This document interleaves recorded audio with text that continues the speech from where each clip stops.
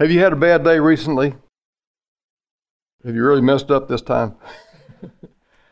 Oh, yeah.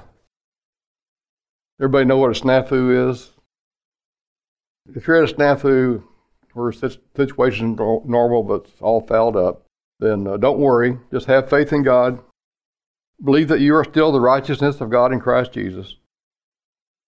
You may not like yourself, but God still loves Jesus, and we're in Him, and He's in us. But first, I want to let you know where I stand on things, really. That according to the gospel, the good news as I see it, and I think you all do too, you will not go to hell for coveting. You will not go to hell for stealing. You will not go to hell for adultery. You will not go to hell for lying. You will not go to hell for killing, even. You will not go to hell for not doing good enough or falling short of your goals. The only sin that will send you to hell is rejecting the Son of God, Jesus Christ, and not accepting His salvation. He is salvation in His name. So if we don't receive salvation, what can God do for us? He's offered it. He's made a way before time, really. He made the way. So some of these things, of course, can surely give you some tribulation and distress if you do them. Some things are accidental, whatever, but they'll certainly give you tribulation and distress and cause distress and tribulation for others too. But just don't give up. That's the title of the message, just don't give up. Last Sunday during one of the songs, I was kind of greatly affected by the word Thanksgiving over and over again in the song. I've had a lot of saves, S-A-V-E-S, saves in my life. I'd say not just a few last week, but thousands over time. I could tell you about them all, give me a lot of time, and a lack of concern about what you think about me for taking the risks and stuff like that. I guess we all have some certain risk. Airlines will hire more girls now because they're looking for more and more girls to be pilots because they've seen by statistics that girls take a different kind of risk than guys do. So with the combination, they feel like there'll be a lot less accidents. So they'll even give airlines a break on the insurance rates. I realized how thankful I was for all the protection I've received over time. I was overwhelmed by the love of God that He was showing me. In traffic situations and conflicts with other people, mistakes that would have been embarrassing had they not been covered up by His love somehow. Things that kind of disappeared like vapor that would have probably made somebody faint, to get some of these situations. But God's peace has always been with me for a long time. Not in every situation. I've had my moments of fear and doubt and unbelief, like everybody else has. Like learning takeoffs and landings, for instance. Teaching students that you go through one, then you go around the pattern, get another landing and take off. And some students will think back on the last one where they kind of bounced or something. It wasn't all that good a landing. They'll keep thinking about that one, how bad it was and stuff like that, and not be prepared for the next one. So they forget about doing the right power settings and level offs and control movements and stuff like that in order to make the right kind of approach to make a good landing the next time. They still got their mind on the last one where they messed up. And that's what the devil wants us to do. You've got to learn to let things go. Don't just disregard it altogether, just put it in God's hands. Jesus said, cast all your cares on me, I'll care for you. He cared for us ahead of time, really. So it's already all been done. It's a finished work. All the work has been done. So how does that happen? By faith in the fact that Jesus finished the work. Who else could do miracles? No one, right? I mean, there's a lot of magic shows and stuff like that, but they're not miracles. All these things that happen, they happen to everybody. And who knows what the count would be of those who are tired and can barely get by because of beating their brains out for doing something wrong and are just trying to keep going for another week. We all had situations where we were too late, too much on our plate, too busy to smile at others, too fearful or afraid to help when we saw a need. But those who know that Jesus will take our worries and cares if we let him, will be able to get out from under this distress and get back on track. Really, he has already taken those things, those cares and worries. But if we believe they are still there, we will face them. Like in Deuteronomy chapter 6, where God promised them cities that were already built and houses that were already filled with all kinds of goods. They didn't have to build the cities, they didn't have to build the houses, they didn't have to fill the houses with good stuff. If they had not believed, they wouldn't have gone in. But they believed, so they went in. So that's what we do, we believe. But what I'll try to show you today is that a lot of people have given up in the past, and these days too. They haven't heard the word of realistic belief, realistic faith.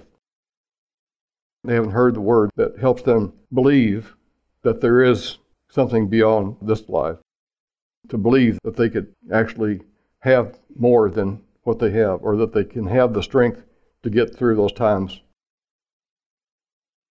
They've become indifferent because they didn't have much understanding to start with, and too much was required of them, especially since they'd never heard anything to give them realistic faith until Paul wrote to the Romans, to the Christians in Rome, and probably to some of his friends in Rome that were Pharisees or Sadducees that he met during his ministry and all.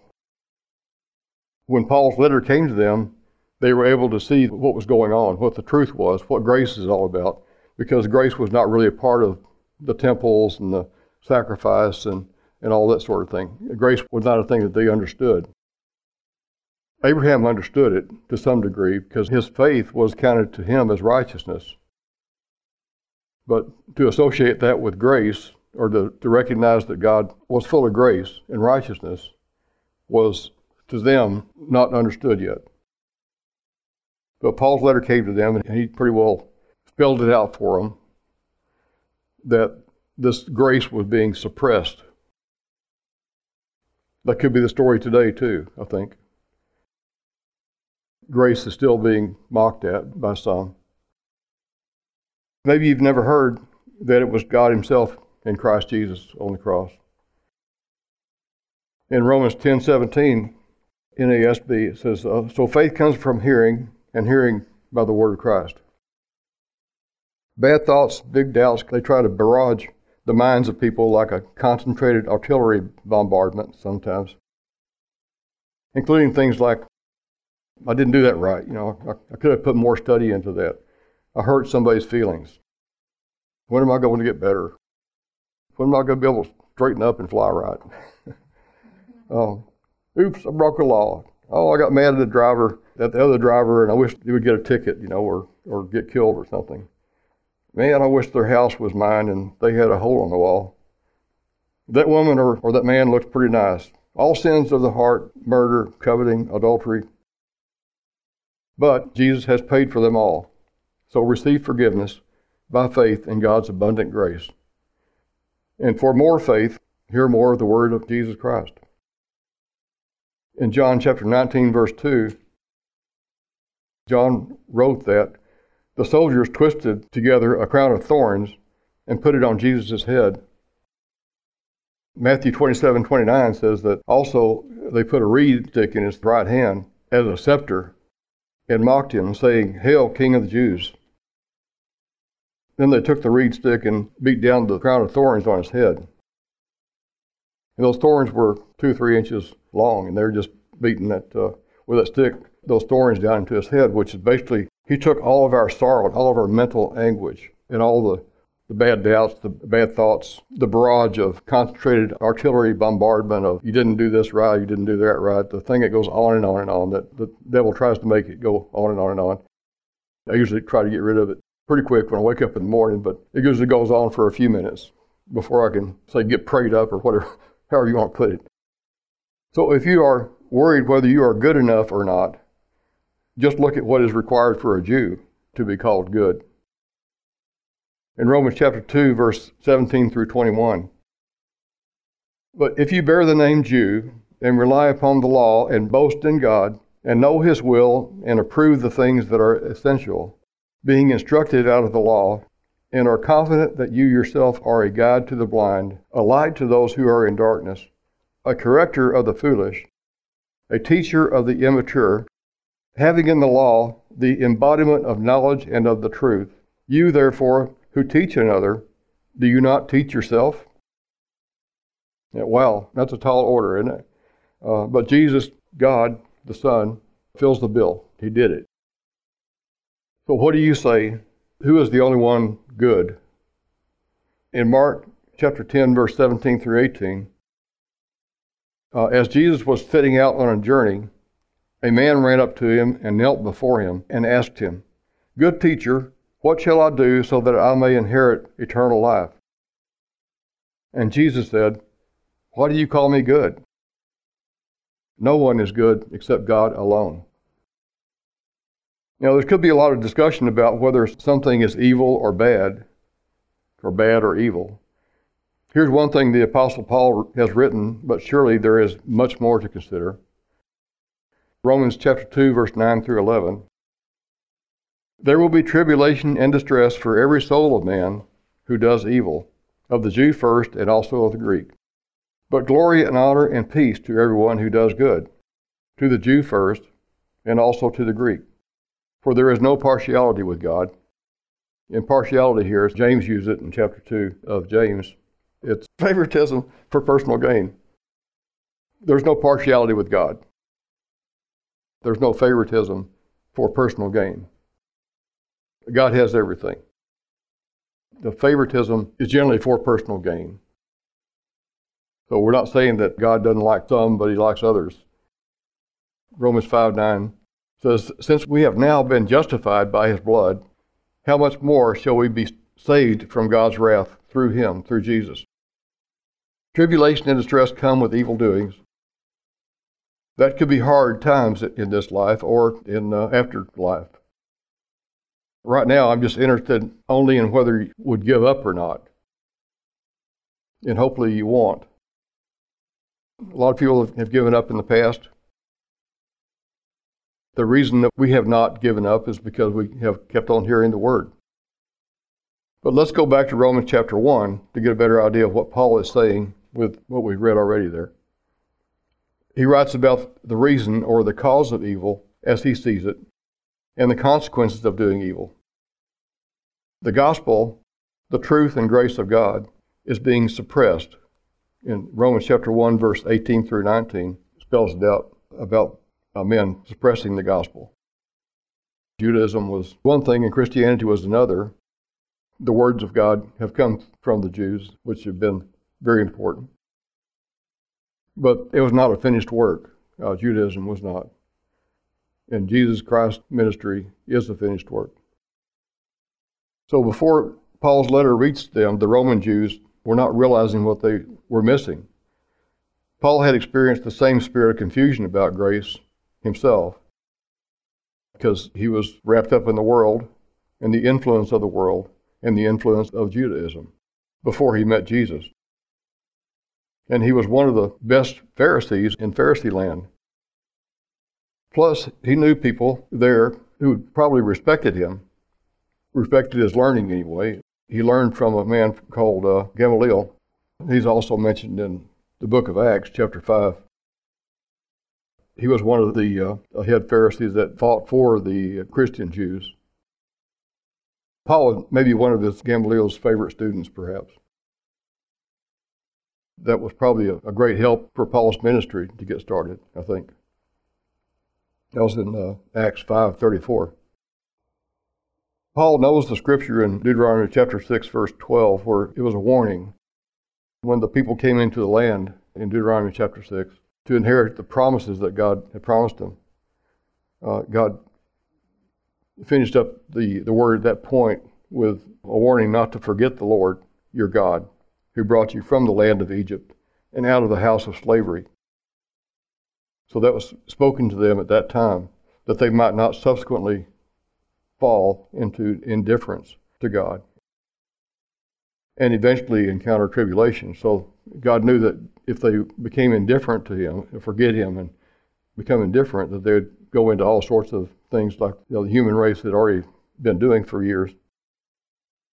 So Paul knew this warning about forgetting the Lord. He had learned there was a lot more to the spirit realm than what Judaism was presenting. That God was a good God, not a mean God. But indifference towards God was happening all around due to the absence of knowing God's righteousness, His grace. Giving up was the theme of the day. People were giving up right and left as far as, they're going through the motions and all, kind of like what we see people here in the United States. Going through the motions, but giving up on God, indifference. I'm going there to see people, not learn more about where I'm at with God, that kind of thing. In aviation, we call it resignation.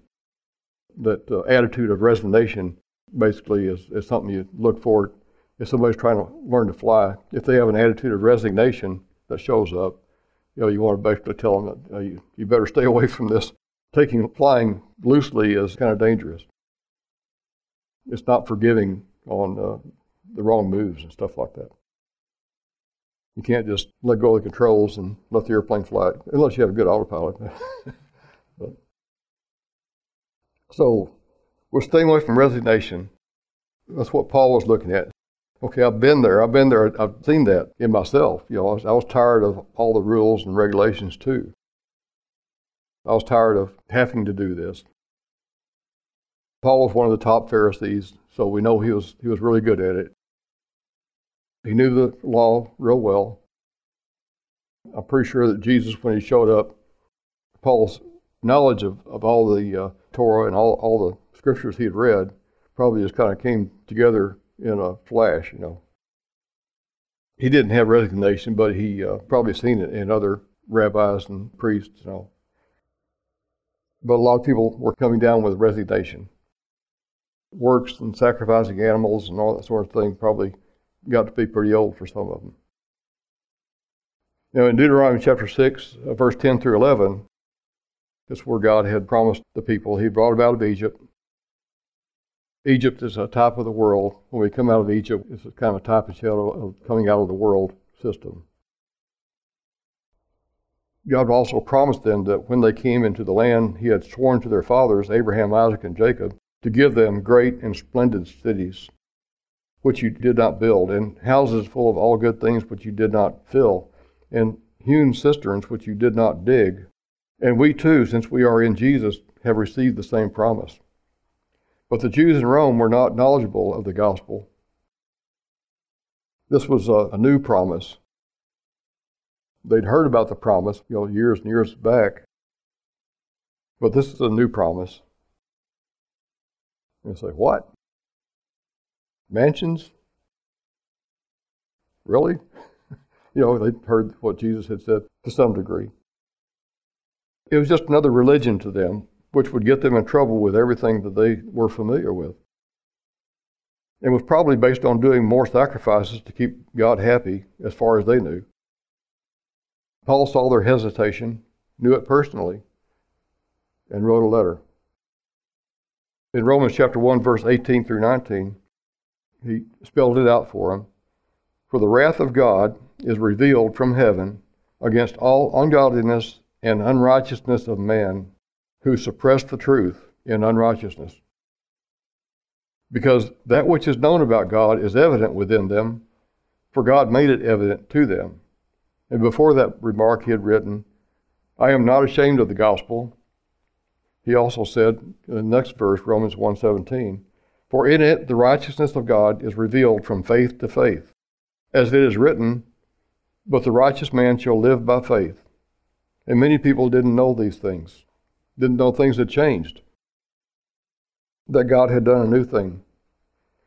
However, I believe Paul, or formerly Saul, surely was respected by at least a few others amongst the Pharisees. It's not new to have faith. In Genesis chapter 15, verse 6, we see where Abraham believed the Lord, and it was counted to him for righteousness. But that was a long, long time ago. It was something that happened way back then. It's not like yesterday or last week or what's going on now. It's different. However, we've heard the old adage, history tends to repeat itself. The current thought was faith was only for help with today, with daily living, not eternal. Paul had come to realize that this was for the Gentiles, for everybody, not just for the Jewish people. In Romans chapter 2, verse 14 through 16, he says, "For when Gentiles who do not have the law do instinctively the things of the law, these, not having the law, are a law to themselves, in that they show the work of the law written in their hearts, their conscience bearing witness, and their thoughts alternately accusing or else defending them, on the day when, according to my gospel, God will judge the secrets of men through Christ alone." So who is able to do this consistently? Only God. Are you confident that you are a guide to the blind, a light to them in the darkness, a corrector for the foolish, a teacher to the immature? Do you have the embodiment of the knowledge and truth in you? So walk in the light of the world. Jesus is the one that has done it for us. He's the one that is the light of the world. We walk in His light. When we see dark times, we stay in His light. Without the light, we stumble and fall. We agree with His word. We agree with faith. It was from faith to faith that we go. If you've been at an ocean beach or something, you see the wave after wave, it's faith after faith that rolls in our lives. We go through our lives believing. When some blurp happens, we go on, but we continue faith to faith. If we think we can count on ourselves, in our self-righteousness, this is what we can expect. In Galatians chapter 5, verse 4, I like it in King James Version here. It says, "Christ is become of no effect unto you, whosoever of you are justified by the law. You have fallen from grace." So if we feel like we're justified by the law, if we've kept all the law that we can think of and missed out on one, we're not holy according to the law. But according to God, if we accept Jesus Christ, His Son, as our Savior, ask Him into our heart, we're okay, even if we have a little blurb in our daily walk. Paul was writing in Romans chapter 1 about exalting the gospel, the good news, over the law. The gospel, the good news, is above the law. And also showing the cause of indifference, unbelief leading to other consequences. Because truth and grace were being suppressed. If they were able to steal grace from us, we'll lose our eternal consolation, our understanding that we are, like John 3:16 says, God so loved us that He gave His only Son to die for us, that we who believe in Him will have everlasting life. Some of the church people will try to tell you that life is only as good as the first time you mess up. So you can be damned again today and saved again tomorrow. And that's just not the case. A once and done. Jesus died once and for all of our sins. If they try to steal that grace from us, that goodness of God, God's righteousness, we'll lose that eternal consolation and hope. Because without the knowledge that we are saved, our hope becomes no longer the confident expectation of good, but the confident expectation of good maybe sometimes today or maybe not tomorrow. If we have good luck today, we're not going to have good luck tomorrow, because that's the way things work, according to the world system. But according to God's system, we're children of God. We're okay today, we're okay tomorrow. So this theme of Paul's in chapter 1 about the suppression of grace, suppressing the truth, which in grace is the truth. John 1:17 says that the law came by Moses and grace and truth came by Jesus Christ. So unbelief, at least partially due to the ungodliness and unrighteousness of men who suppress the truth in unrighteousness. At least some degree when grace is suppressed, when truth is suppressed in the world system or in the church, people are not able to see their way. People were prevented from seeing that this gospel was not business as usual. Their business as usual was, if they messed up, they'd take a lamb to the temple.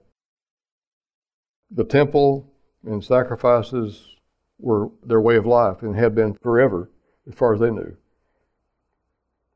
Knowing that they could not do any better than, or thinking that they could not do any better than this, than dotting the I's and crossing the T's to stave off problems with God.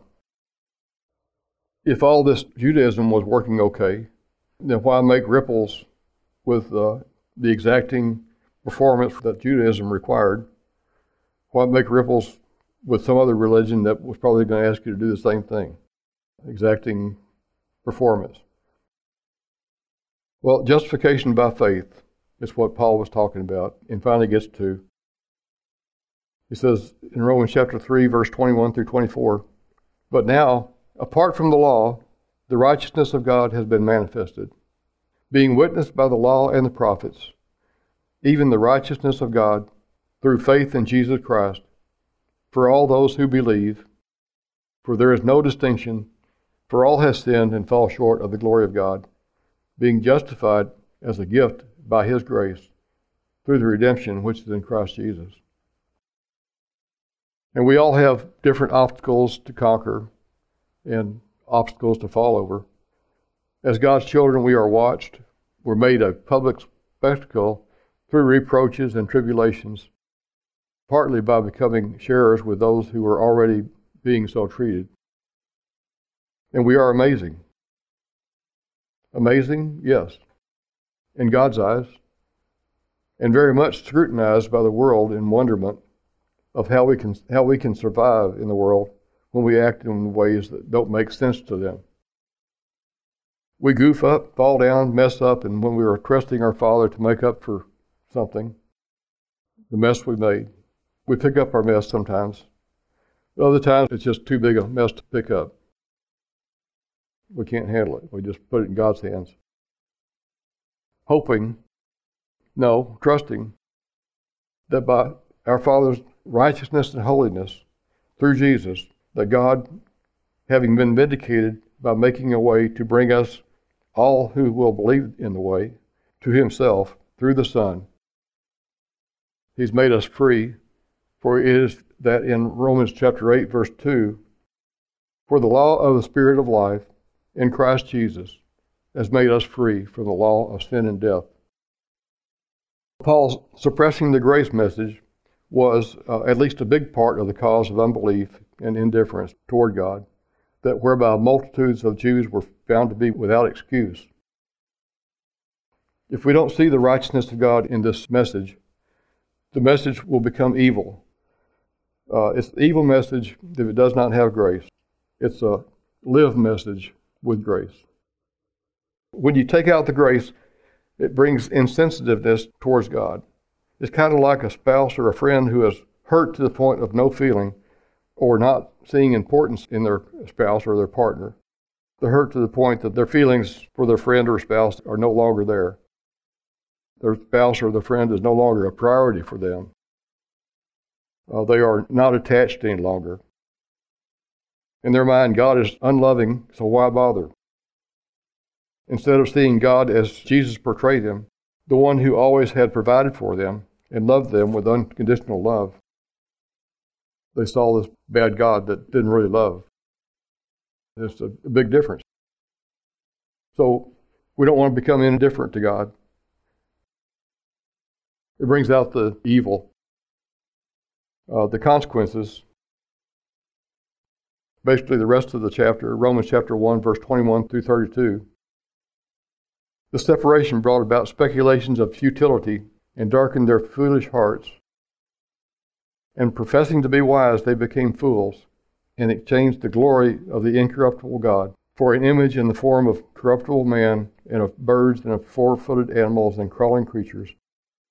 And then God gave them over to degrading passions, and then towards ceasing to acknowledge God at all, and then to a depraved mind. And that's a summary of Romans 1:21 through 32. There is power in what you say, whether you have accepted Jesus as your Savior or not. Much more power if you have and are now a child of God. 2 Corinthians chapter 1, verse 20. For as many as are the promises of God in him, they are yes. Therefore also through him is our amen to the glory of God through us. Jesus is the amen. Always remember to amen his promises. If you think you have everything under control when big bad things come along, good luck. Make the best choices you can. But God is always there for you. He's waiting for us to respond to him. And Jesus, our Lord, is the reason that God can be for us all the way. Talk to God in his Son's name, and you are more likely to receive the help that you need, because Jesus has already finished the work for that which you need. In Romans chapter 5, 8, and 9, but God demonstrates his love for us in this. While we were yet sinners, Christ died for us. Since we have now been justified by his blood, how much more shall we be saved from God's wrath through him? In Jude 24, him who is able to keep you from falling and to present you faultless. In 2 Timothy 4:18, the Lord shall deliver me from every evil work and will preserve me. These are promises. What he says about us, we can say the same thing about us. If you get a bad report, don't ask God if he still loves you. Ask him if he still loves Jesus, because that's where we are. In 2 Corinthians chapter 1, verse 20, for all the promises of God in him are yes, and in him our amen to the glory of God in us. So don't ask God if you are still okay in his eyes. Ask him if Jesus is still okay in his eyes. Thank you all for listening. Thank you, Father, for making it what they need to hear stick and be a comfort and encouragement. In Jesus' name, amen. This is Mark Testerman, Senior Pastor of Triumphant Grace Ministries. I want to say thank you for listening to the finished work gospel of Jesus Christ. I pray that the good news found throughout the message has richly encouraged you in the love of the Father. Friends, this podcast is supported by the generous financial support of its listeners. And if today's message has ministered to you, then would you consider a gift that ministers back to us? You can text the word GIVE, G-I-V-E, to 833-632-1315, or you can visit triumphantgrace.com and donate through PayPal or credit card. The cornerstone scripture for Triumphant Grace Ministries is found in Hebrews chapter 10 and verse 14. For by one sacrifice he has made perfect forever those who are being made holy. Great grace, such grace, triumphant grace to you. God bless you.